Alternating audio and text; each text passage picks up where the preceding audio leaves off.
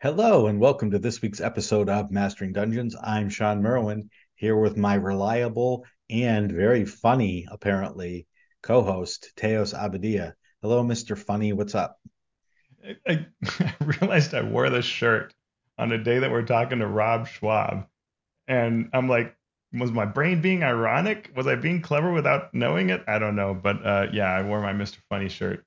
I think, honestly, truth be Nice. told, it was because I'm heading towards a colonoscopy this week. So I'm trying to keep my spirits all super bright with the prospect of not eating at all for an entire day. And Yeah, that's no fun. And I think colonoscopy might be a spell in Shadow of the Demon Lord. I'm not sure.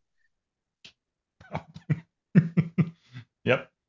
And I'm in my new digs. It Yeah. is like up the plane of Tartarus in here, pretty much. But we will hopefully build up over time to add some personality to the place. Welcome to So your it's new great to be place. coming to you from the new place. But as Teo said, we will be talking with Rob Schwalb later in this episode. He is the creator of Shadow of the Demon Lord, and he is now doing a Kickstarter for a new game with a similar rule set called Shadow of the Weird Wizard. So we're going to hear all about that later. But now we're going to hear from all of you. We are going to go to our listener corner where we first hear from Andy Demps via our Patreon Discord. I've kind of edited this question down a bit, so bear with me. I'm halfway through reading An Adventure from Wizards, and I'm trying to figure out if it only really gives me half of what I want or need to run an adventure, while making some odd choices like if you fail the ability check, you lose the contest, take damage, and end up prone. Okay, I'm prone. What happens next? Nothing.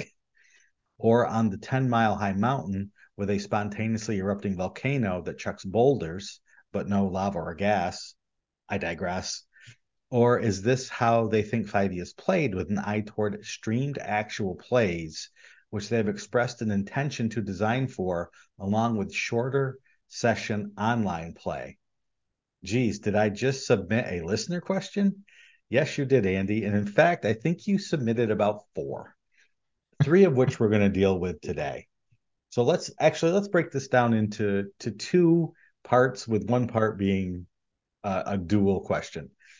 I'm not going to call out any adventure or any particular author here, but let's break this down design wise. The first question has to do with that weird adventure design where if you fail the check, you take damage and fall prone, but so what? As we've discussed many, many times on the show, role playing games are dual beasts. They are games thought of in the most basic sense of competing against something. They're also narrative engines that drive story. You will get lots of situations in adventures or in games where a success or a failure at a particular thing might make sense game mechanically, but doesn't have any ongoing effect on the game mechanics, while it still may have some effect on the story.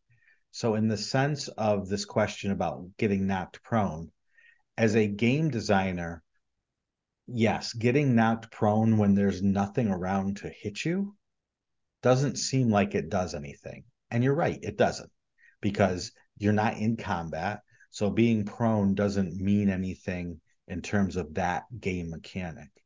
However, it could mean something in terms of the story, whether it's the story of the character who is now embarrassed because they were knocked down, and it could mean something to the story of the players who get the laugh about this. And it may become a running joke throughout an entire campaign. It may be the highlight of a campaign because this thing happened that's not even important mechanically or in terms of the narrative of the characters. So while it's not pristine, perfect, elegant design to have that, it's not necessarily a bad thing to have.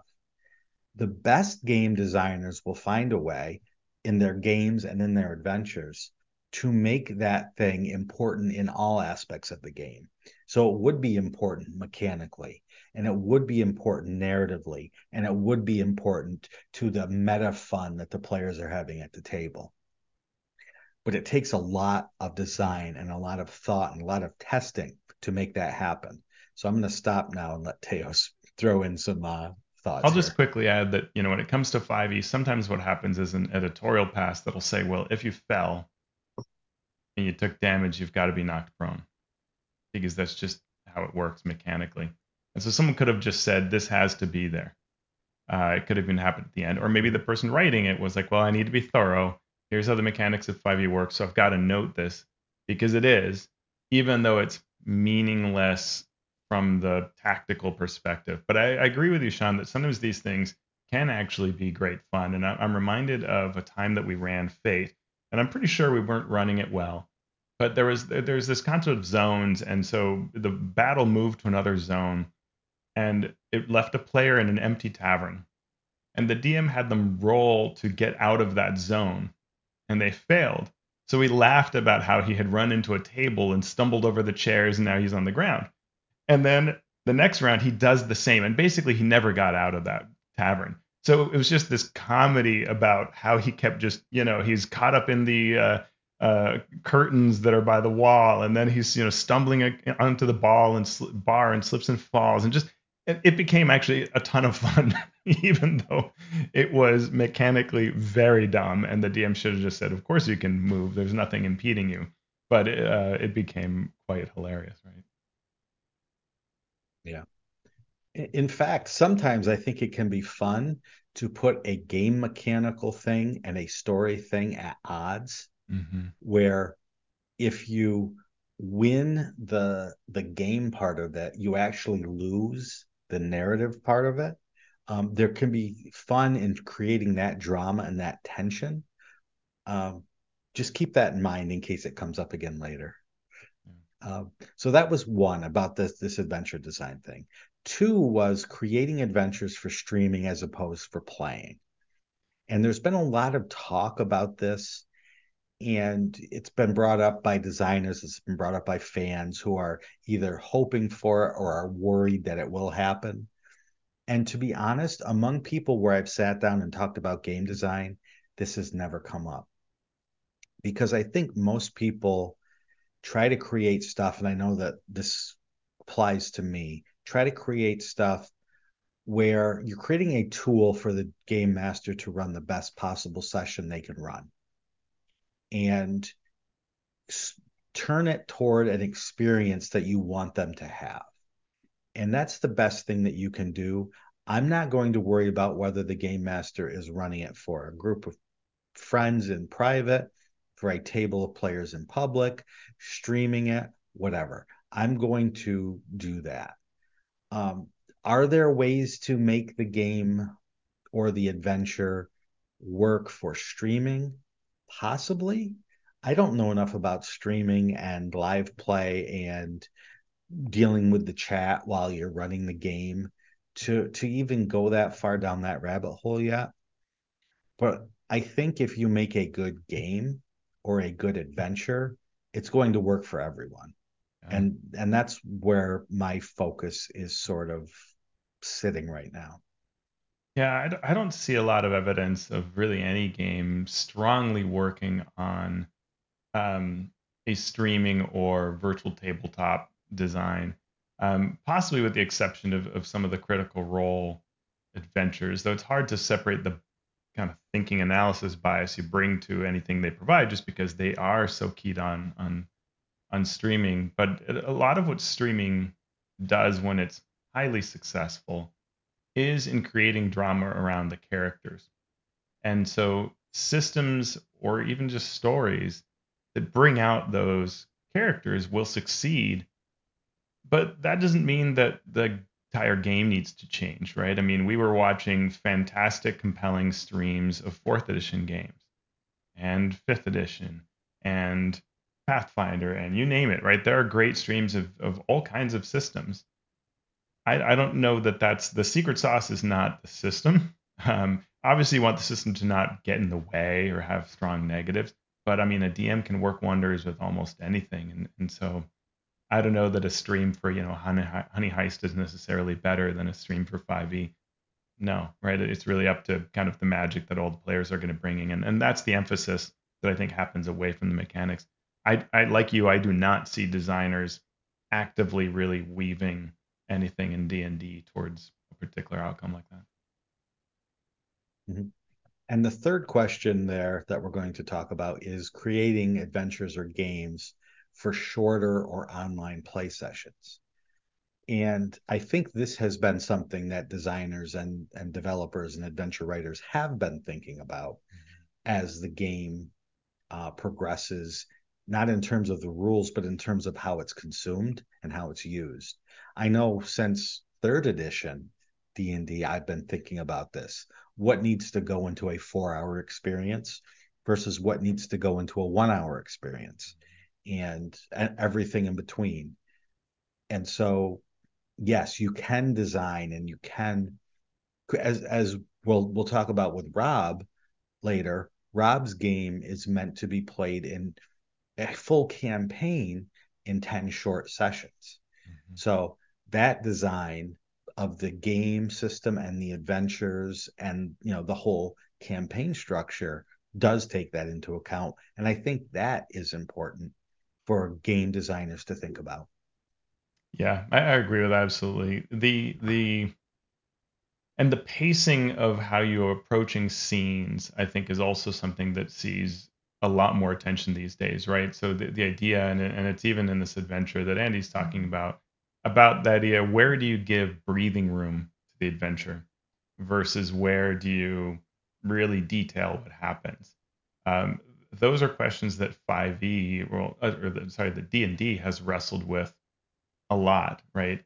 Because it is a game that has shifted in what it exactly does at the table and the degrees to which it's doing things like combat versus narrative. And and so I think there's a lot of attention to it and a lot of attempt to to change scenes and try new things around that. And that may be more of what we're seeing in this particular example is someone's attempt to provide some breathing room in some places, but walk that delicate line of somebody who's not used to that still has the supporting structure they can do to just run that scene and move on, or they can breathe life into it. Could that be better? Yes, but that's always word count, right? And it is Yeah. tough. And so I think sometimes the idea is we want the adventure to do all of this, including this travel and this stop at this place and have these conversations and then this exciting scene, and only in this word count. And maybe that's just too much of a goal up front, but it is what it is. Hope what I would love to see is more ways that DMs can see that and know exactly what to do with it. Yeah. Yeah, and speaking of that question of DMs and what to do with it, Kurt Ugal via YouTube has this question regarding prescription versus teaching. I truly love your demanding the why of things as you review the fifth edition DMG. On that note, do you use specific strategies in your personal DMing styles? What do these achieve? I have two that are not in the DMG, and I hope they are worth sharing. One, I avoid prescribing a character's thoughts and feelings. When it does happen, I collaborate with the player. Now, why do I do this? This avoids editorial overstep or game master overstep. Players are not passive and they are in charge of their character stories inside and out. I will say yes. And as the DM, I will often describe something that physically happens to a character, especially when they fail an ability check or fail a saving throw. But I leave it up to the player to decide what their characters think or feel about that. And I write a lot about that in my D&D Beyond article on box text for the Let's Design an Adventure series. So you can go read that, and I'll save you a few minutes of listening there. However, let's remember that conflict and drama in D&D is not just physical. Sometimes we play it that way, but these characters are living, breathing, imaginary, but living, breathing beings. And so that conflict can also be mental. And this harkens back to that question from Andy, right? Sometimes I will tell a player, you really want to push that button. You find the lever, you find the button, and you really want to push. It says do not push an Elven above it, but you really, really want to push it. So I am in that case stepping into the character's inner thoughts Mm. to create that tension and create that drama. Then, if the player does push the button, especially if their flaw is, I am curious or I Mhm. always push the button, right? Then I want to say, yes, you do want to push the button. That tension, that drama is appropriate for a game master to present to the player, not necessarily to say, you push the button, but you want to. And then we can use inspiration. I wish inspiration, as we all do, was a better tool in fifth edition. But then I can use that to say, if you push the button, I will give you these rewards because you know that something bad's going to happen that you can then use to get out of the situation, a la fate points. Yeah. This reminds me a little bit. I love everything you've said, and the question reminds me a little bit of something that I do with NPCs often, which is to ask player characters something that makes them think and share something about their past or develop their background, even on the fly, right? Because often it's sort of like the typical sort of like, tell me why I should hire you, list the list the names of the dungeons you emptied. It feels like it's a resume question, but more interesting is to try to ask some sort of question that gets something insightful out of the character, because it creates that sort of that the feeling versus the doing, right? And I think that can be very powerful for everybody at the table when that player chooses to disclose something. And uh and and it's great, and it can be anything. It can be, just a simple NPC kid that's just saying, you look like such a powerful hero, but you ever fail at anything? Mm-hmm. And just see what the player does with that, right? And that Right. can be really neat. um and exchange. Yeah. Yeah. One of the adventures I wrote, the characters had to pass through this door. They had to answer questions. And one of the questions was, what's your mother's name? Some players absolutely loved that. Even if they'd never thought about their character's backstory, they just went off and were talking about the memories. And then some players absolutely panicked. They were just like, and all you had to do was make up a name. You didn't Right. have to, Matilda. Okay, there you Right. go. Good. But they absolutely froze in terror. Um, and you don't want that though, right? You don't want, Yeah. so then as the game master, you can ask, well, do you remember your mother? You can lead them through that Hmm. process without having to step in and narrate for them. Yeah. And some players are happy to give you that agency and have you tell them, their backstory for them Yeah. because they want to sort of absorb rather than create, and that's okay too. There's nothing wrong with that type of player or being that player every once in a while even. Totally. Yeah. Do you want to take question two here? I'm running out of voice Yeah, juice. absolutely. So the second question, I encourage a play flow structure in which I first set the scene. The player describes what their character attempts in general terms with their intent, and afterwards we roll. I then gonna give a ruling on degrees of success and the impact of the damage. Most importantly, I then ask the player to briefly and cinematically describe the lead up to and execution of this moment and the character's reaction. Why? It slows the game a bit, but players feel great as they are expressing their character's story and style far more fulsomely. This collaboration excites everyone as it encourages everyone's deeper attention and investment, and also helps players embrace success and failure as both become much more interesting. Yeah, I think that's really cool.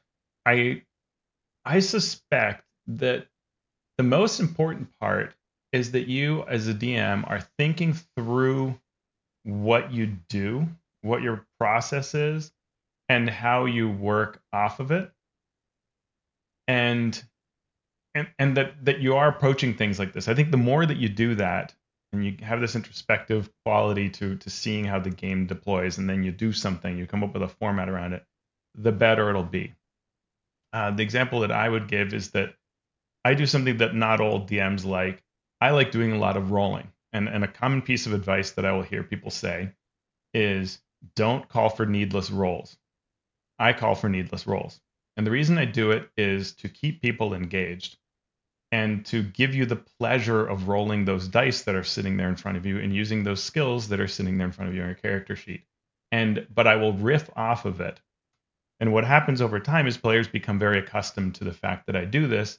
And I don't think it's that they become accustomed to me DM doing it, but more that the world behaves this way and the world works this way, and that this is how the game deploys itself. So you walk into a room, and I might know that your character background has to do with you like a lot of history stuff, or you're, a um, something to do with antiquities or things like that, archaeologists, something like that. And so I might have you roll to just see what you know. And I just look at how high that number is, and based on that, I riff what I tell you, and hopefully that piques your interest and makes you say things and respond and whatever. And it's not a needed roll, and I could have just given you information, but I'm in charge of that, right? I'm not going to screw the players over this. I'm working through it and deploying that, and so there'll be these constant reasons to roll and do little things and pick up little bits. Um, the other advice would be, well, no, don't only just give them the information. Like, why is this even happening? But it's because I like that interplay, and the more important part is that I have that system by which I make that work for the players and for me. I agree. The only thing I would add is uh, uh, the approach given here of encouraging the players to describe things, like with the "What's your mother's name?" Some people will love it, some people won't. And Mhm. so it usually only takes one or two times where you ask that question or you prompt someone to add and they hesitate. If they hesitate twice, give them a break, give them a Yeah, pass, and find the players that love to do that and go with them. Because some people don't want to be that creator in the narrative sense or in the interpersonal, intercharacter sense. that's a good point. So just do it at the table and then step back either in the moment or later and say, how'd that work?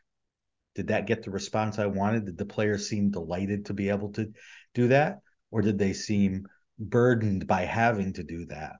And then you can adjust from there.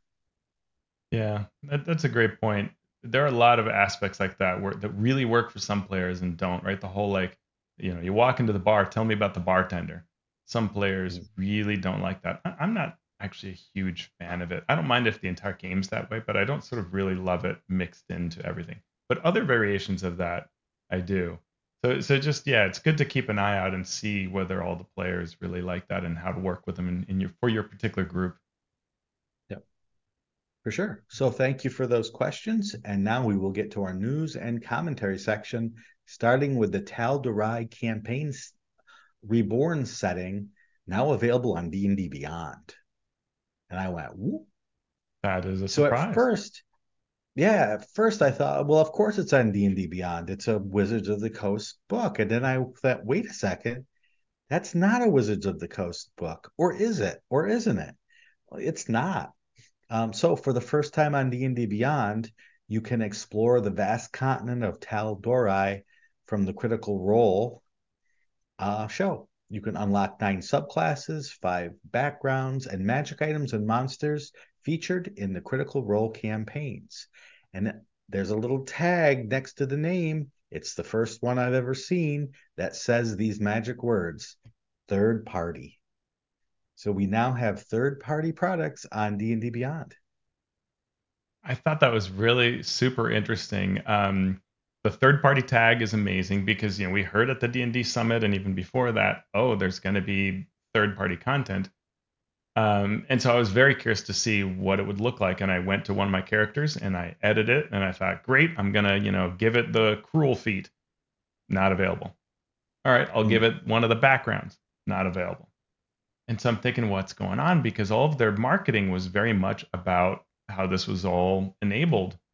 And so I look, and you have to go to your account, the icon on the top right, from there you go to your toolbar, pick Marketplace, and then "Sink my entitlements," which, you know, that's Hmm. my new pickup line. Um, and and then boom, suddenly that appeared. So if you're having trouble, go sync your entitlements, if you know what I mean. And suddenly you will be able to actually add this thing in. So they did take that work on of making sure that the feats are there, the backgrounds are there, the spells are there, all that kind of thing. Which I think is really huge because that means now the D&D Beyond team has the experience of bringing in this book, and maybe can better decide, gee, do we want to do this with, every third party publisher out there? If you think of the DM's Guild fire hose of content, would you want to, enable that many feat spells and everything? And just how do you filter that out and all that? So yeah, it's a good question. What this will, I hope it's created some real learning lessons at D&D Beyond. Yep. Um, So as Teo said, it unlocks not only the source book, but if you sync your entitlement, you can choose them for your character sheets and all of those special drop down boxes in the character builder and on your digital sheets and in the searchable listings. You can view the table of contents for free. If you want to buy the book, it's normally $39.99. For some reason, I saw it as a 25% off at $29.99. Maybe it was because I'm a pro subscriber or whatever, but it's out there. And there are all sorts of preview articles as well, where you can see based on their sort of articles about stuff on D&D Beyond, getting reviews of it, what's up there, and so forth. There is a link in our show notes. yeah, and the And other thing so, that came up, Sean, is in thinking about this is this kind of comes out of nowhere, but D&D had worked on two books collaborating. I had kind of heard that there were three books that they were going to do together, and I'm curious whether this is sort of a way to close out the agreement and sort of say, you know what, how about you integrate this book and we're done and we don't do another book together. So I'll be very curious if that isn't the case, right? Do we see another collaboration? Because it feels like Critical Role is really focused on what they're doing, and it wouldn't make a lot of sense for both companies to go and work on something else. So this may have been a nice way to sort of the way that on an album contract, a recording artist will say, all right, how about a best of album? Sure, like let's call that the album, and they just you don't have to you record one extra track and you're done, and you fulfilled your contract obligation. So I wonder if this is yeah, sort of this kind of agreement. well, we'll see if any more books come out as collaborations between the two, or if Critical Role and their game design press, Darrington Press, is completely moving off into their own direction with not one but two role playing games already out or in the works. So, Jeremy Crawford has spoken more on the playtest experimentation. We mentioned last time about comicbook.com's Christian Hoffer having an interview with Jeremy, and it was going to come out in chunks. Well, the next chunk is out. What does it tell us, Teos? What does it tell us? So the kind of big thing, and it comes off of a session that they had at Gen Con, is that they're now calling the first five unearthed arcanas an experimental phase. Did you know that, Sean? Those were all experiments, and Of it's course they very were. interesting. And he says, "quote We were very intentionally swinging hard with a number of those options, but that's exactly why we led with them because we wanted the community to have time to talk about them, debate them, give us their feedback." And it's really interesting to hear that now because that was not how it was communicated when it was happening.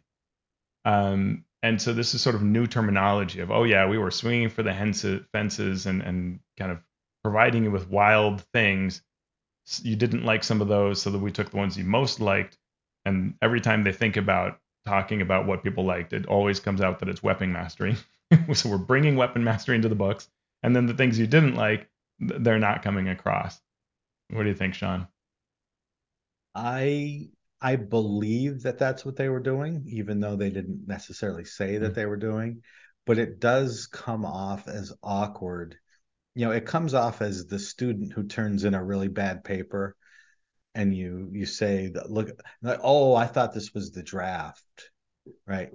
Right. Even if it wasn't the case, it comes off as awkward.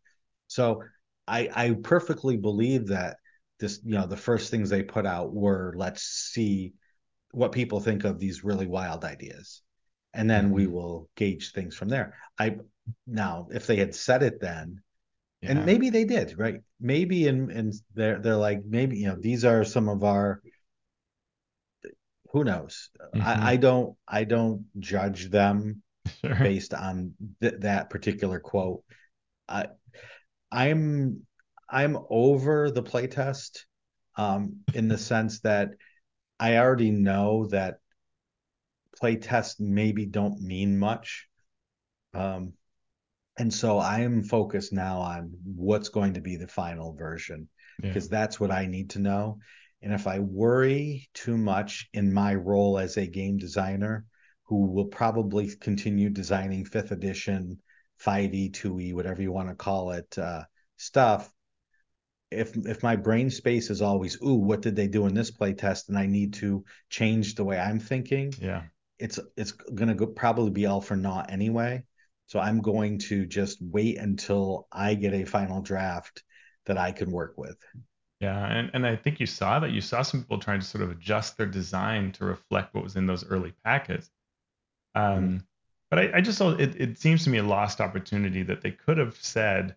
It's funny, as I think more and more about where the playtest is, I actually think we're going to get more and more of what we, like you and I, have said we want, which is don't change a whole lot, just polish a few things that are obvious and keep the majority of the book. And in some ways, it seems like that's really what's happening, with Mm-hmm. some exceptions. But I think in general, it is going back to being a lot more like 2014.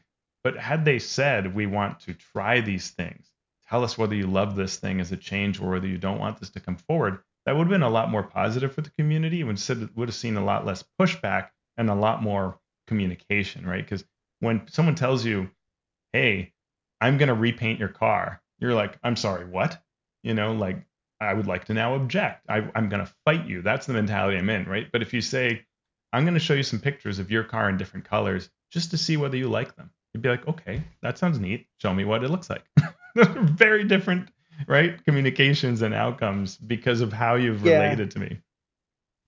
I agree to a point, but I think at some point there are diminishing returns on the amount of communication that you have to provide to people who are going to not like what you do no matter what. Sure. Um, So, if they Yeah. had come out and said, we're going to, here is your car in many different colors, people are going to say, well, you're the experts. Why are you showing me all of these colors? Why don't you just pick the color that you think is best? Hmm. You're the game designer, not me, right? So there's always going to be a comeback for people who want to come back negatively. And I But I agree, better just, communication is better. But yeah, at some point, like I said, there is a law of diminishing returns in the amount of communication that you can provide, because there's always going to be a nit out there to pick in some yeah. way. I just think the wording, if I think of any video where they've been discussing the unearthed arcanas, it's done with a lot of certainty. We're making this change because here's the feedback we've had in the past, and here's what it's all very like, this is obvious, we believe in this. And now it's like, oh, that was a wild experiment. Okay. Mhm. I just think that could have been done differently. There's another piece Yeah, here that's interesting. Yeah. You yeah. want to say more to No, that? no, no. Okay. I agree. I Yep. agree that, yeah. So they said that a number of experiments are not moving forward despite being above the 70% threshold of playtest approval. And in the interview, Jeremy says scores aren't the full story, and we listened to sort of online discussion and other things as well. Um, while people were often excited by a number of these experiments, there was also a lot of concern about what would this do to the existing game. And so that concerns me in that it sounds like, well, your polling is not really giving you the information you need. And then you're just sort of listening online, which worries me because that's always the super invested players who are grumbling online. And it generally just, as I've said before, worries me greatly that this playtest has not tried to reach out to the vast numbers of sort of uncounted players that are out there playing in gaming stores or in conventions or just, in homes that aren't part of your online hard baked community, right? Well, how do you reach them? You have to reach out to them as D&D Next often did, right? It went to gaming stores with pamphlets, and it went to conventions, and it ran play tests and looked at how people were playing and behaving and what they were doing at the actual table. It did a lot of things like that that I don't see this playtest iteration doing. Mhm. Okay, that wasn't a facetious question. Yeah, yeah. I, yeah, I was like curious about how Yeah. you would have handled it. Yeah, I mean that's Um, what I thought worked in the past. That I mean, it is hard, right? It is hard because they are the uncounted masses. How do you get into a random person's home game? But I think that this has been a long enough process. They could have slipped things into materials, right? They could have gotten out there and reached out more widely. But I don't see them particularly trying, other than obviously there's the banner on D&D Beyond, so that's helpful to those. But also these are enormous. I mean, you and I aren't filling out the play tests, and a lot of people that I talk to aren't filling out the plays because they're just so big that I have to be so incredibly opinionated to fill it out. And hats off to anyone who is. I mean, I am opinionated, but I don't have that time um, and commitment to it. I wish I did. If it were shorter, I absolutely would, because I would like to. Often what I have is it's one of those tabs on my browser that I would love to get to, but I just never can because I don't have an hour and a half to devote to a survey. yeah. Yeah. How what else does this article say? Yeah, some things that aren't in 2024 may appear in later books. He also points out revised ancestries will be in the 2024 version. So, I think that's that question that I come back to of like, did people really like the change to stone cunning? Is that really worth pulling forward? Okay. There will be spell updates, including ones not play tested. And then in general at Gen Con, there were a number of additional communications, and I got this from watching the Nerd Immersion YouTube channel breakdown. Very, very interesting is the new Bastion system, which is like a base that you can have for your characters. And this can include forms such as like a tower for wizards. So it kind of harkens back to AD&D design. They will allow the use of downtime by the base itself while you're away adventuring. That reminds me of something. And we will see a version of this in an upcoming Unearthed Arcana. But the point is not to run a kingdom. It is smaller than that scope, is what Perkins said. They did also have a clarification that I thought was interesting. So we've heard in the past, like, hey, you could play like a 2014 character and a 2024 subclass and a blah blah blah blah blah. Mix it up however you want, no problem. But they've now said, kind of strangely, you can play a 2014 character, but you're expected to use 2014 subclasses. So if your class is 2014, your subclass should be 2014. But if you play a 2024 class, you can use a 2014 subclass. I don't quite Hmm. follow that, but it was an interesting sort of not, little break in their compatibility logic. And the last thing was Mhm. that Kyle Brink did reiterate that the new 2024 rules will be added to the SRD, which is awesome. I mean, that's one of those things where I always wonder, are you really going to do that? And so again, that came up as yes, we are going to do that. Awesome. And speaking of surveys, D&D Beyond put out a survey recently. I got a link and I've seen other people. Did you get one of I did. these? I did. Okay, cool. So it must be a real thing. Um, they're asking players' opinions on certain things, and really what it came down to for me was they asked what you would be interested in seeing on D&D Beyond, and they gave choices like lore, art, audio, adventures, short adventures, long adventures, rules content, etc., etc., fiction. And then it had you rank things about whether you were on a scale of 1 to 10, very interested or not interested at all. And then once you did that, it sort of went and it reaffirmed these things. So it had you then compare four things. Which of these four things are you most or least interested in? Which I thought, as boring as it is, that's a way to check the validity of it. That's a professional Yeah. survey uh, system being used. So people were like, they kept asking the same question over and over again. Yes, that's how they Yeah. get correct answers. And so if you want a professional survey, you're going to have to deal with that repetition. Yeah, absolutely. You really have to get that skew out of it because of how someone interpreted a question. I linked Jared Yeah. Rasher had some excellent thoughts on the survey and some screenshots where he looks into it. I think obviously there are community concerns about what it would mean and whether it means, hey, there are things on D&D Beyond that you might be offered that you can't buy physically, and is that good or bad for the game? We will have to see, right? Mhm. Yep. So, if you get a chance, take that questionnaire, survey, or whatever you want to call it. And we are discussing it on Mastering Dungeons Patreon. So if you want to hear a lot of opinions, a lot of thoughts, a lot of good opinions, a lot of good thoughts, uh, back our Patreon, join it, and you can come in and give us your thoughts and share your thoughts with all of the fine people that are there. Speaking of fine people. A couple more things. Yeah, a couple more things. One, the Eldritch Lorecast is recording our 100th episode tonight. You won't be seeing this until it's over, but I wanted to give that shout out to Dante, to Dale, to Ben, and to James, who are an amazing team of content creators and visionaries in the role playing game industry. And thanks to Ghostfire Gaming for letting me be a part of that. And so if you do get a chance, in a couple weeks, that episode will come out. Um, uh, Check it out. But I want to say thank you. Awesome. And last but not least, crowdfunding news. We're going a little bit off script here, and Teos is going to tell us about the Internet Con. Yeah, I mean, it ties into things we talk about, like how Kickstarter changed, or even how your D&D Beyond changed, or your Zoom, or any of it, your Twitter, X, etc. Cory Doctorow has been an outspoken person on the internet, writer and journalist who coined the term, let's call it encrapification. And he's, quote, "Here is how platforms die. First, they are good to their users. Then they abuse their users to make things better for their business customers. Finally, they abuse those business customers to claw back all the value for themselves. Then they die." And he has talked extensively about looking at the history of, say, the Google results you get, where Google was once praised as being super fast, nothing to do with ads, just nothing but the hit results that you're searching for, and how different it is today.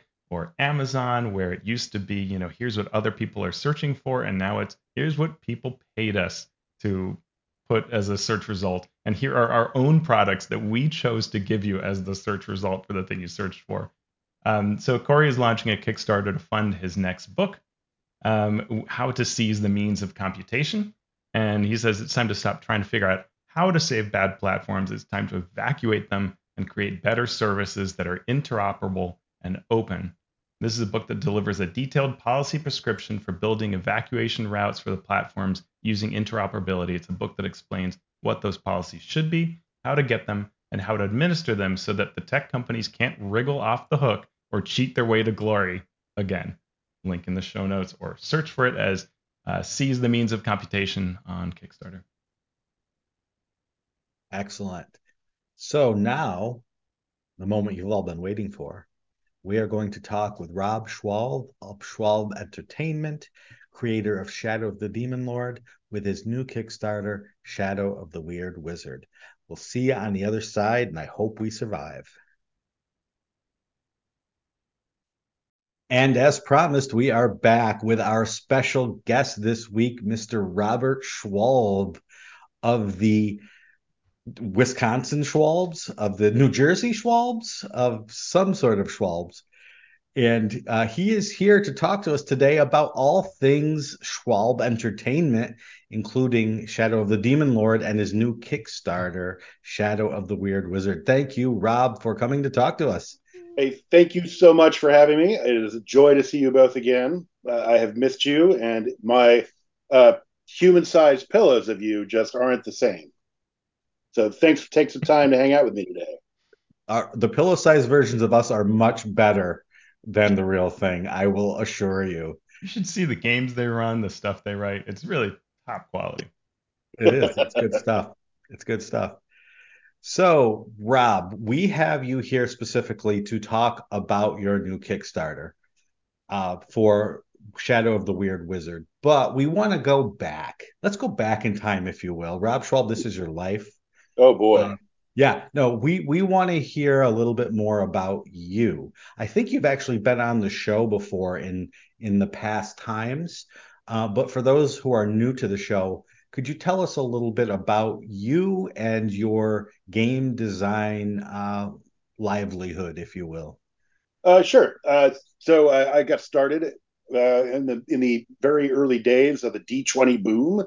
There was a great appetite for anyone who could pick up a keyboard and type out words and had a even passing knowledge of what a D20 system thing might look like. And because there was a great vacuum into which all sorts of bodies were sucked, I happened to be one of them, and luckily, due to my charming personality and boyish good looks, I was able to secure regular work. I started off working for a lot of Chinese third party companies, and that eventually landed me a gig with Green Running Publishing, doing some freelance work for them, as well as Fantasy Flight Games with the grim role playing game from the Horizon series. I think that game is now older than people who can drink, but whatever. So that there's that, and then I ended up working with the Ronins or the Ronins during from 2003 until I guess '08 ish, somewhere in there. And I was the line developer for the D20 system as well as a line developer for Warhammer Fantasy Roleplay, second edition. Uh, and I also, while there, I designed a Song of Ice and Fire role playing, which is the Game of Thrones role playing game. I also helped out on Witch Hunter for Paradigm Concepts and did a lot of freelance for Wizards of the Coast, where I got my start on Tome of Magic. And that went on to other great things such as Elder Evils and Exemplars of Evils, Tyrants of the Nine Hells.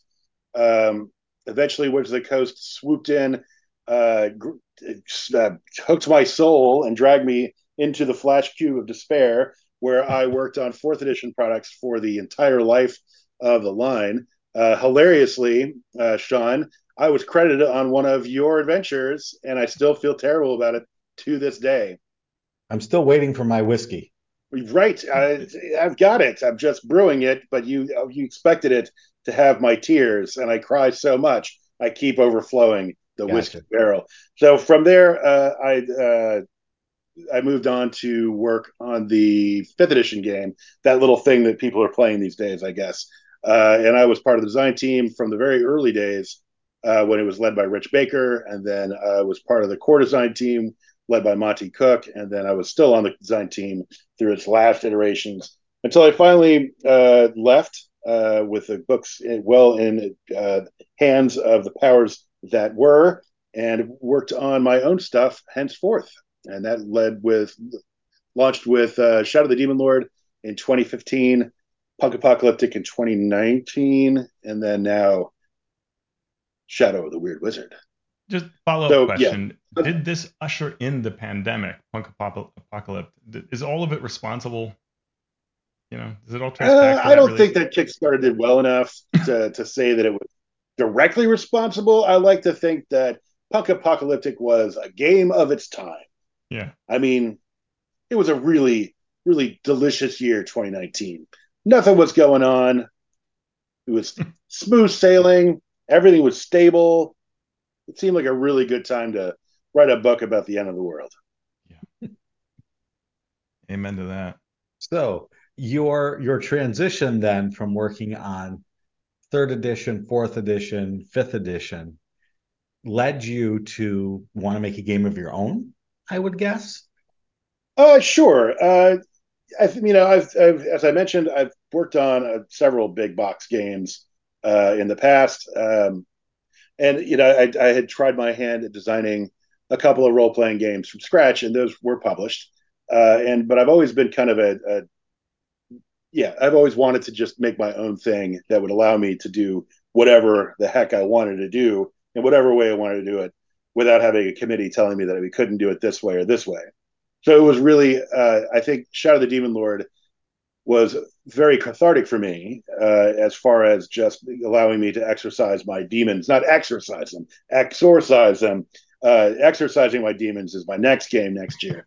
Uh, but exorcising my demons, getting rid of them and giving them to the world to play with as if they were their own. But now, here we are years later, and I'm doing it again, Oops, I did it again. just like it. And Hmm. when you say kind of exercising your demons, I feel like the fifth edition process, creating D&D 5e, left you with a feeling of I love this part, I don't love this part. If this were my game, this is I mean, is that kind of what it ended up being? Like I this is what I want the role playing game or a role playing game to be? Sure. I think when anytime you're working with a big property like D&D, and there's really not anything else as big, but I mean, I guess it was to a lesser extent, Warhammer Fantasy Roleplay had a similar kind of thing. It's a big chunky game from a big huge corporation. You have a lot of masters you have to appease, and because the design team for fifth edition was something that was rather nebulous. I mean, there were a lot of casualties along the way. A lot of the attitudes and views towards what is essentially D&D uh, differed in some ways that were baffling, right? I mean, we had Mm-hmm. some designers who came at this game from with expectations from completely different role playing games that wanted this to be something that it couldn't be. And then there's always the idea of like, what about the fourth edition fans and how much do we appeal to them? Are we betraying them as like some of the Pathfinder folks felt betrayed once the fourth edition came out? Um, or do we build a gigantic tent game that allows you to play all different styles of play and whatever way you want, whether you want to play OSR style dungeon delving, where you're not so concerned about what's in your character sheet, but really how you problem solve and work together, or are you looking for more of a tactical play? And I think we had the windmill constructed. We knew what we Mm-hmm. were we were aiming for, but it was just a windmill and not a giant. And so at the end of the day, we had to make some hard compromises, some of which didn't go down so easy for some people. And by the time I was done, it wasn't really clear what fifth edition's future was going to look like. The attitude at the time was like, well, we're writing our own pink slips because this is like, and we shouldn't be calling it D&D next. We should be calling it D&D last because we have no idea if this is going to go anywhere, and there was a lot of uncertainty. And of course, to all of our surprise, it exploded. And I think it was the timing was great, right? I mean, the zeitgeist is the zeitgeist, and I'm not going to send love letters to Stranger Things, but it certainly didn't hurt. And the rise of streaming and the rise of live plays, which were all kind of just bubbling around. They were simmering at the time of late fourth edition, but I didn't think, their explosion into fifth and fifth's kind of embracing of the theater of their game's mindset worked out really well and worked out in that game's favor. But to answer your question, since I'm just vomiting forth all sorts of opinions about something I don't work on anymore, Shadow of the Demon Lord was not my take of D&D. It was Mm-hmm. more about what kind of role playing game do I want to run, and granted, there are things of D&D that I really like, but there are also things in D&D that I don't quite so like. And I was trying to create an experience that was both familiar to veterans and newcomers, but also give me the space to do my own thing. Yeah. Uh, and so there wasn't, I knew that if I said sphincter in an art order, I wouldn't get, or in a creature's description, no one would be slapping my hand because this could be as edgy as I want it to be. And I really like in Shadow the Demon Lord of what Army of Darkness, a role playing game, could look like. Um, uh, and so that was kind of, and that was a freeing opportunity for me. I got to see some of the ideas that I was experimenting with in previous designs kind of come forward into its own unique entity. Yeah. And if I can maybe So tie the two with together, sorry, Sean. I feel no, like one of the things that has been a surprising part of 5e's success is that there is a sort of a simple elegance, not to all of it, but to a lot of it, that has resonated with people. And when I hear designers talk about Shadow the Demon Lord, which is often. I mean, it's all the time. Every designer I know that I kind of care about mentions Shadow the Demon Lord because it has, I think, an elegance to it, a a level of unobtrusive gameplay that facilitates more happening that that is really quite I want to say novel, but it does it really well. It's really well executed, maybe I should say. Thank you. Well, thank you, because it is inspiring, and it really is amazing. And I hope you know how often people are talking about your game and saying like Shadow of the Demon Lord, the way it does that, right? The way the turns work, where the way the banes and boons work, and any of that. And we talked about it. I think it was February episode 127. We talked about Shadow of the Demon Lord, looking back at systems, and it really is remarkable. And so I'm curious, kind of what inspired the core of the game. Like, how did you architect that core, which I suspect we'll see some measure of in Weird Wizard? Sure. The core thing, I guess what I was really looking for was I, let me back that up. I hate preparation. Number one, I don't like to spend any time thinking about stuff when I've got enough to think about on my own. One of the things, if you love gaming, one of the best ways to kill your hobby is to do it professionally, because it's you have to. Well, I guess I could spend 8 hours working on my campaign, or I could get a bag of cat food by working on it and selling it. And sure, sometimes those things might match, but the electric bill is more important than entertaining a bunch of drunk old guys in my basement every 2 weeks. So that's so preparation is one of them. There's also, as I have kind of grappled with my own mental health issues, there is one thing I cannot stand, and that is a sense of being unprepared. Mm. Just walking into any game sessions like, oh my gosh, I don't know how to actually resolve this. I don't know what's going to happen next because I didn't spend the right amount of time researching this adventure, which has a reference to a novel that came out in 1987. And there's one paragraph in there that invalidates everything I thought was true. And so I have to sync these things. And now what am I supposed to do? I don't want that. And so what I did with Demon Lord was I designed it toward a no BS approach to the game.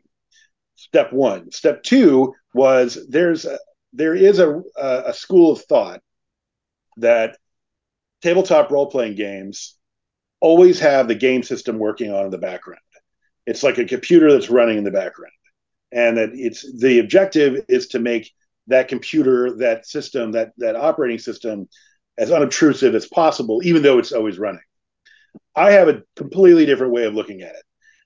There is no game system. There are solutions to narrative problems, and the rules give you ways for the story to solve itself. So, for example, we don't have in Demon Lord a mechanism that says we're talking with the bad guys, we're looking around, combat happens. And so there's no moment of like, all right, everyone, we're going to pull the big lever and we have to go through some arcane process of sorting our tunes into a different order that enables us to go to everyone get a turn in between monsters, and that initiative count can change. And it's not like I'm picking on D&D. It's like there's not a shortage of games that have the same kind of initiative system. And so I was like, screw that. Just players go first. And so, they're the ones initiating the action in the story. So what do you do? So if you are sitting if you are walking in a dungeon corridor and Junior pops open the door and there are a bunch of weird phallic centipede monsters squirming around the floor, feasting on the carcass of a bull-headed lion for whatever reason, and I would say, what do you want to do? And somebody would say, I want to go and close this door because I never want to see that again. And somebody else says, okay, we're gonna, and you go from there. And the rules then just kind of come to the surface while you're resolving the scene, as you're dealing with attack rolls and challenge rolls and casting spells. But then it all fades away once that's over, and you switch back into the normal back and forth exchange between players and game masters. And that's just my attitude towards all of it, right? And So Demon Lord was a way for me to kind of show what I really wanted D&D to be like, uh, but without being D&D. If that makes sense, right? I mean, Yeah. I think it would be. I think I'm using D&D like I would use Jello. What I want role playing games to be like, Yeah. uh, without having to be all those other role playing games. What other design considerations did you have uh, going into making your own game? Yeah, you said like your initiative system is what do you want to do? You want to do it quickly? You want to do it slowly? Okay, then we go quickly and slowly. Makes perfect sense. What other of those considerations did you have? Whether it's game design with that machine you talked about that's supposed to run in the background, or even campaign wide Right. consideration. A couple other things certainly come to mind. One is I always bristle when I'm running an adventure and we're in the middle of the story arc and we're plodding along, but we can't finish it because it's a 16-hour investment to get through this adventure. And so we play for the first session. Everyone's a great time. It's really awesome, and everyone we know and of course you end at a cliffhanger. And then next time you show up, everybody but Sally can make it. And so either we don't play with Sally, which is feel bad because Sally was the one who pulled the lever, or we wait and then we have to try to manage scheduling, and then all the thrill and the enthusiasm is gone by the time you can get everybody back together. So rather than think about adventures as big chunky things that are just we're all going through the lives of our characters. Adventures in Demon Lord and Weird Wizard and in Punk Apocalyptic all zoom in on the most important moments in your character's career. Now, let's say that you're a venturing band or whatever, and you're going to have a tavern you go to, and you might have farms or jobs or businesses or love affairs or all the other things that happen in the background that you might take time for in some role playing games to explore.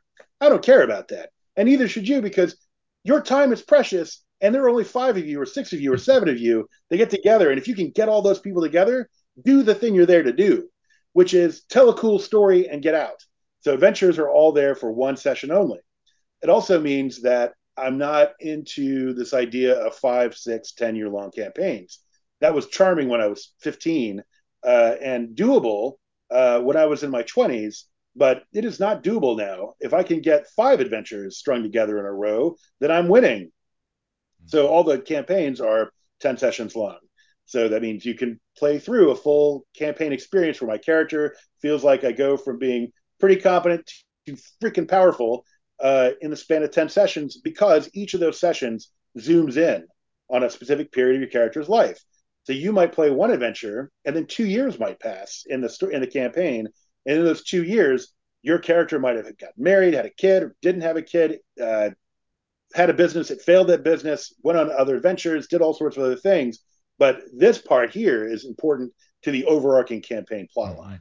And that's not a kind of, that is exactly what Weird Wizard and Demon Lord and Punk Apocalypse are all aiming to do.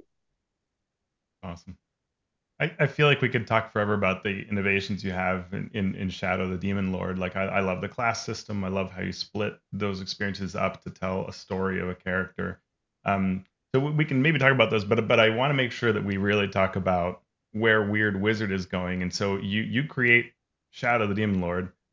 It's awesome. People are loving it. It was, I think, a very successful Kickstarter. Hopefully you feel that way. A lot of acclaim, being played at conventions and so on, but you're always thinking what's the next thing. And so how did that come to be? Right. The thing that I found with Demon Lord is that not everybody likes Evil Dead. Who knew? Right? I mean, I thought, you want to have toilet humor, don't you laugh at poop jokes, right? And demons exploding out of your, apparently I was wrong. And so I discovered that as much as people like the game system, there were enough dark things in the game that some folks bounced off of it, and that made me sad, very sad, because I think that the guts of this game are a lot of fun, and you can, even though you can exclude elements and you can tailor it to whatever experience you want. uh, I know that immediate that that's a level of effort that I wouldn't go through myself, and why should I expect other people to do it? So it wasn't long after Demon Lord came out that I thought I would do a sanitized version. And I remember Chris Pramus had said, "But why? Isn't that why people bought? Isn't the toilet humor the reason why people buy the game anyway?" But I was like, "Well, wait and see." And so I started working on it. Now this is back in 2016, probably, where I started first compiling my notes, and I know that I've talked about it being the last 5 years that I've been throwing my life into this game, but it's really longer. The last 5 years have been mostly where I've been largely focused on just trying to get it done and get it out the door. So with this game, I it gave me the opportunity to kind of rethink some of the things that I had done in Demon Lord, for example. Initiative system's a little different. It's the same thing where you're in a story scene, but then instead of the players going first, the monsters go first, and the players have the opportunity to say, "Oh, well, I want to spend this resource and take the initiative and go ahead of the monsters," and they just give up their reaction for the round. Big deal. But it allows them some agency about doing that, and there aren't like two tiers of phases that you're having to go through. So it streamlines that. Boons and Banes are still there. Path system is still there. Characters are more powerful in Demon Lord because the expectation is this is heroic fantasy, not gritty horror fantasy. Um, so I expect characters to be able to do more and to be able to take more abuse and also be able to uh, do more spectacular things at the top tier of the game, at the master tier. And so the mechanics kind of reflect all that. But some other things that changed too is like, I mean, I kind of, I amended my opinion about modifiers for ancestries on your core attributes. That was one of the things that I had kind of wrestled with for a long time. And I finally came down to the idea that we just don't need to have them, right? Because everyone's basically human. We want to treat them all as humans. Then we'll just make them all humans and know, and they all have the same range of potential within themselves. The other things I did with this game too was that I really looked at how some of the classical concepts of monsters that have appeared in fantasy role playing games are treated and rethought them to make them more appropriate for our modern times. For example, like orcs, there was a big discussion about orcs being inherently racist. Well, and I can see both sides of this argument, right? I mean, if gods create their mortals in their own image, and if you have an evil god, then what you create would be evil. That's kind of the fantastical element there. But then at the same time, there's also the trope of the noble savage that I think a lot of people kind of want to embrace or put on the orc, which is also fine. Rather than deal with that at all, I just made orcs monsters that are grown out of sickness of the soul. So that if you are contaminated by the ancient ones, these impossible beings of vast and terrible power that Lord Death himself bound to the chains of the Earth Dragon and wrapped around and made the crust of the world, when they start thrashing around in their dreams, some of their ooze leaks up and that pollutes whatever peoples that happen to be nearby and turns them into bloodthirsty killers. So orcs are not a playable option at all because they're horrific, not horrific, but they're scary monsters, and the way they should be in the concept of like these are not things that we are going to interact with in a peaceful manner because they are a byproduct of some obvious wickedness that is going on in the campaign setting. So you then created a Kickstarter and Yes. it's off and running. And we know that you are a prolific writer. Um, Anyone who knows you or knows the industry is aware of that. And it doesn't look like you're slowing down with this Kickstarter. We already have via stretch goals a 350-page core book, a 325-page GM book, multiple quests, and more and more and more. Uh, Other than questioning your sanity, uh, how are you feeling about the Kickstarter? It's exciting. There's one of the things that comes with this business is a great sense of imposter syndrome. And even though that I've been doing this for 20 years, I still kind of feel like I'm just full of crap and no one, this is this is the great validation, and it does, even it's great validation. I will say the volume of content that I'm making for this game, I think I'd like to remind people that I was going to do this anyway. Then, because if you have been following along with Demon Lord, there's no shortage of things to play with in that game. It is one of the things I kind of run into often in tabletop gaming is that people have these cool ideas for worlds or games, but they never give you anything to do with it. And if you do, they're you get one campaign a year at most, and then you don't get anything else after that. And you might get a couple of adventures, and if you're lucky, it may be a splat book, and then it's like then the game's dead. Uh, my games are meant to be played, and often, and I will take the hit financially to make sure there are enough quests out there so that people can, or adventures, so that people can play the game for as long as they want.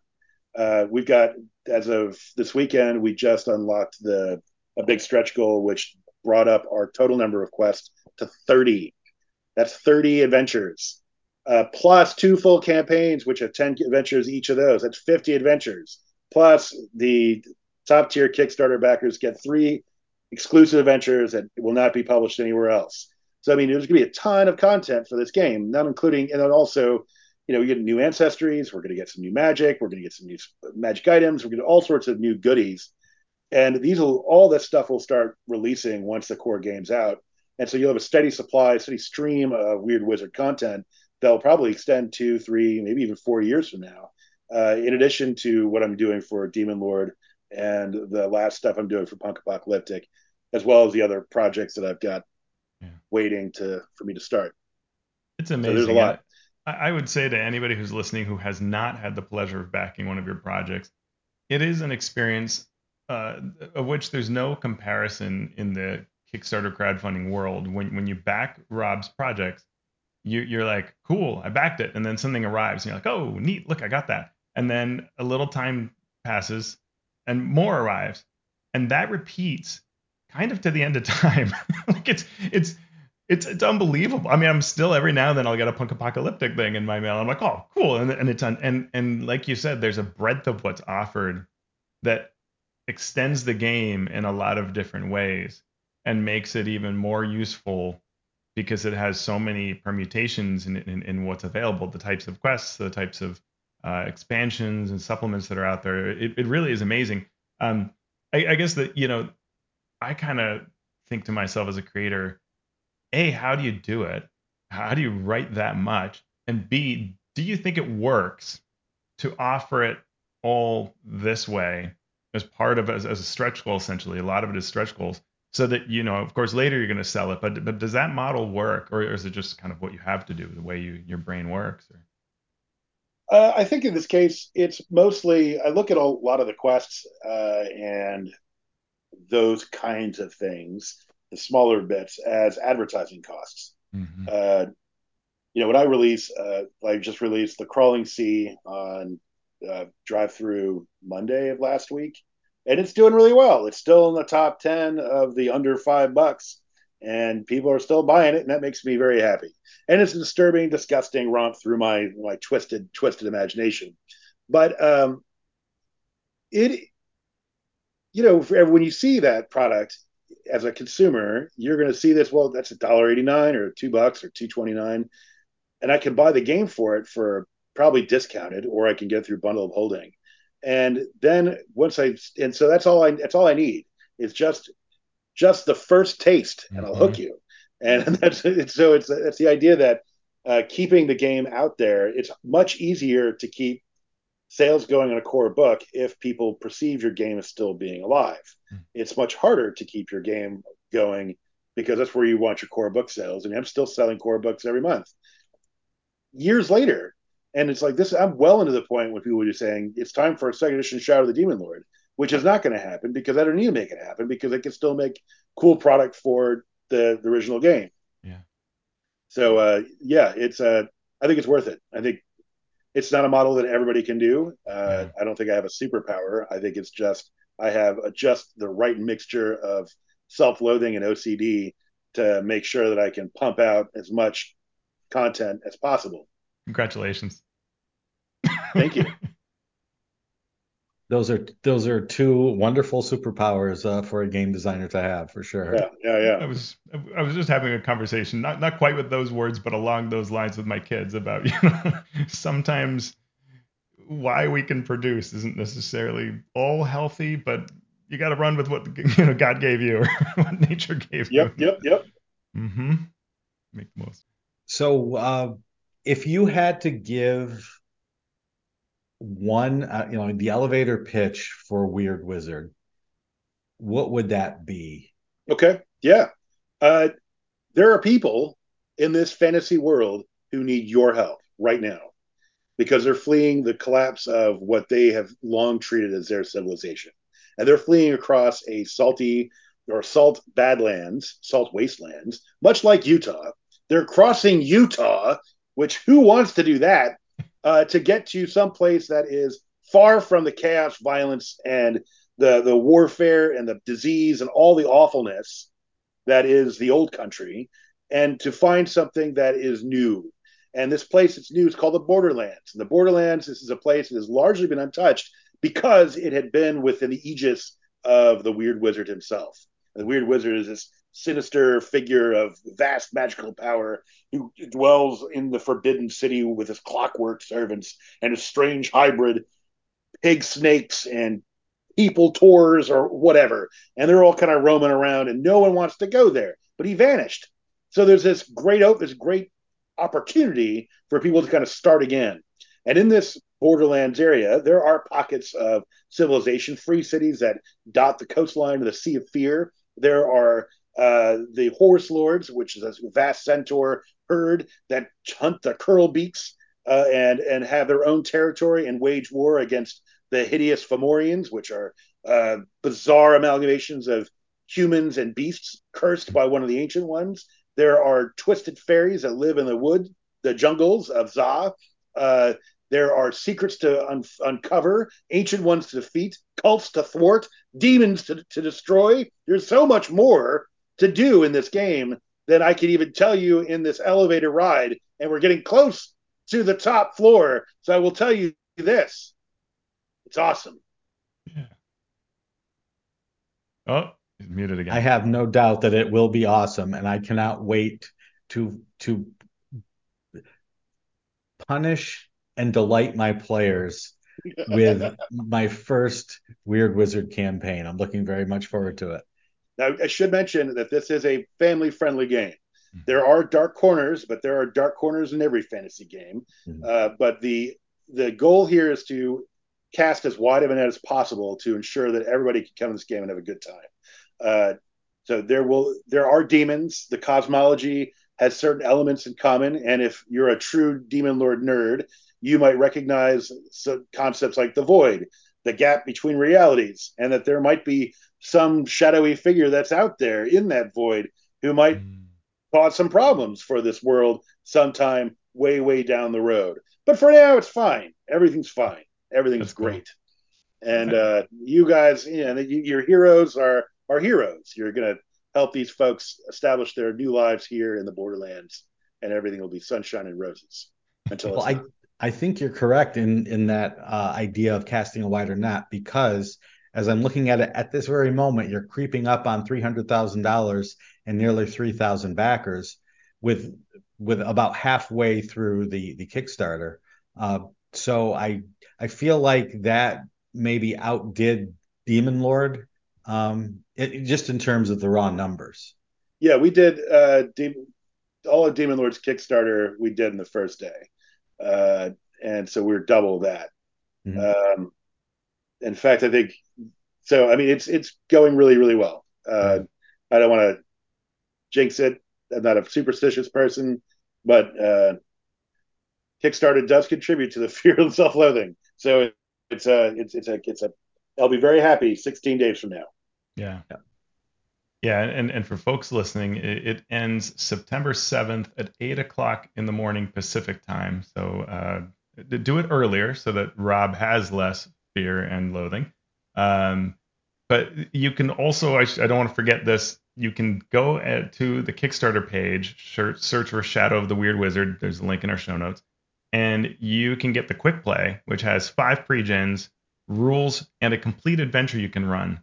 So you can even try it out before backing, which is super awesome.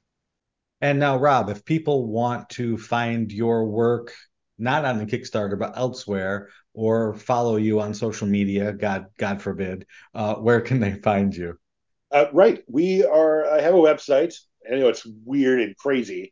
There's this new thing called the internet, and it's schwalbentertainment.com. I am available, and I friend almost everybody except, well, just about anybody on Facebook as Robert J. Schwalb. You can find me on Twitter, or also known as X, or whatever it'll be called next week, as Schwalb underscore ent. And then I'm also on Instagram, but that's mostly cat pictures, beer, and books. And then you can that. Then we also have company pages on Facebook, and there's a Shadow of the Demon Lord group on Discord, which also has a lively and enthusiastic group of folks who are hardcore Demon Lord Weird Wizard fans. Nice. Awesome. Teos, Awesome. anything else? I mean, I just want to thank you, Rob, because everything you design is a pleasure, whether it's for fourth edition, fifth edition, uh, certainly your own games, and especially your own games. So I'm super excited for this. Thanks for creating. I know one of the interviews that I read, you were talking about the process of sort of convincing yourself to take this to the finishing line. I'm really glad you did, because I think it'll better a lot of designers out there, a lot of DMs as well, and players, but I think it's really good for the industry to have this out there. So I'm excited to see it. Well, thanks, man. I would be doing a disservice to the memory of my dear friend Kim Mohan without mentioning him.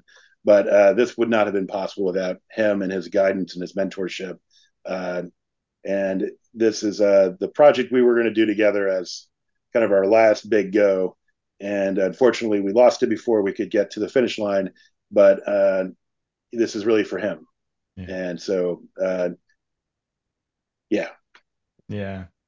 Incredible. And Nice. one of his many gifts. Yeah. So I'm glad for that. Yep. Well, thank you, Rob, and we wish you continued success going forward. And I'm sure we will be reaching out to you again to hear more of your exploits. I can't wait. Thanks, guys, for having me. All right. Thanks, Rob. So there was Rob Schwalb of Schwalb Entertainment, Shadow of the Demon Lord, Punk Apocalypse, and Shadow of the Weird Wizard. I love talking with Rob. It's incredible. And I can tell that this game is different than Shadow of the Demon Lord because I don't feel like I have to go shower right now. I still feel clean. I feel refreshed. Right. It's it's true. It's true. Um, one of the funnest experiences I've had at a convention recently or within the last 10 years or so was up in Buffalo. Rob came up as a guest, and just sitting at the bar with Rob after the games were done and just talking about experiences that we've had. Uh, he's had much more experience working with wizards and in the industry than I have. So just like hearing that things I saw were the same things he was seeing, and it was a great moment for me. I don't even think I ever told Rob that, but uh, it was pretty special. So Yeah. yeah, I've love had talking to Rob. similar experiences with him and a couple of other designers that sometimes you think that, and I've heard this like recently, even on our Discord, there have been some comments that sometimes say like, oh, 2024 process is off its rocker versus they should have done exactly what they did for 5e. And I appreciate that Rob spoke to that a bit in that like that was not some perfect flawless system. It was cacophony, it was chaos.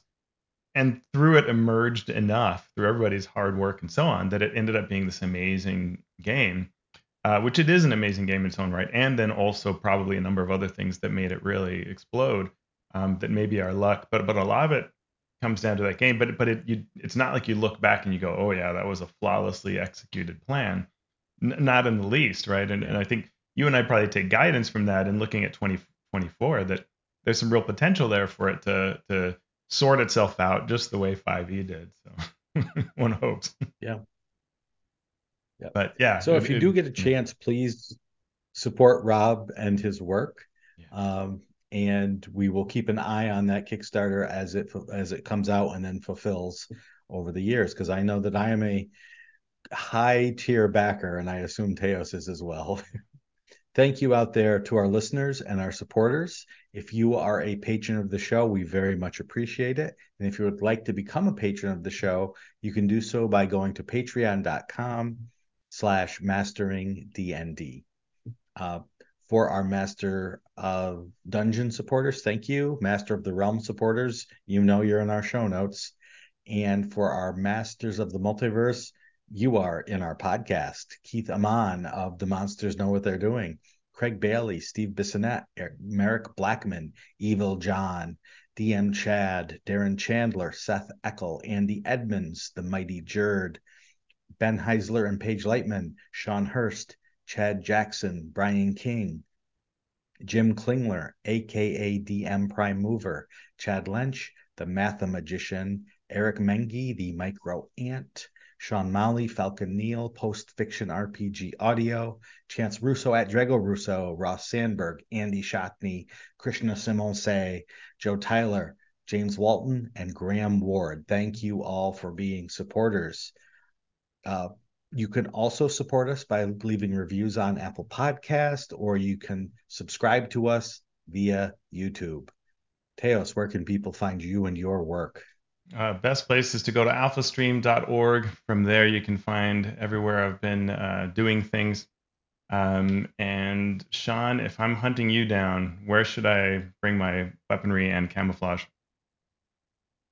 You can bring it to either Twitter, Mastodon, or Blue Sky, or Facebook.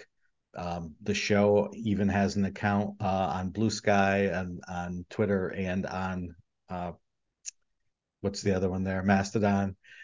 So you can find us all over all the places. Whew. So, everywhere. So, Teos, we are now in the realm of the Weird Wizard. What are we going to do now? I am for sure going to go explore that clockwork tower that Rob talked about. That sounds absolutely awesome. And I'm going to be on the lookout for orcs because they sound pretty nasty.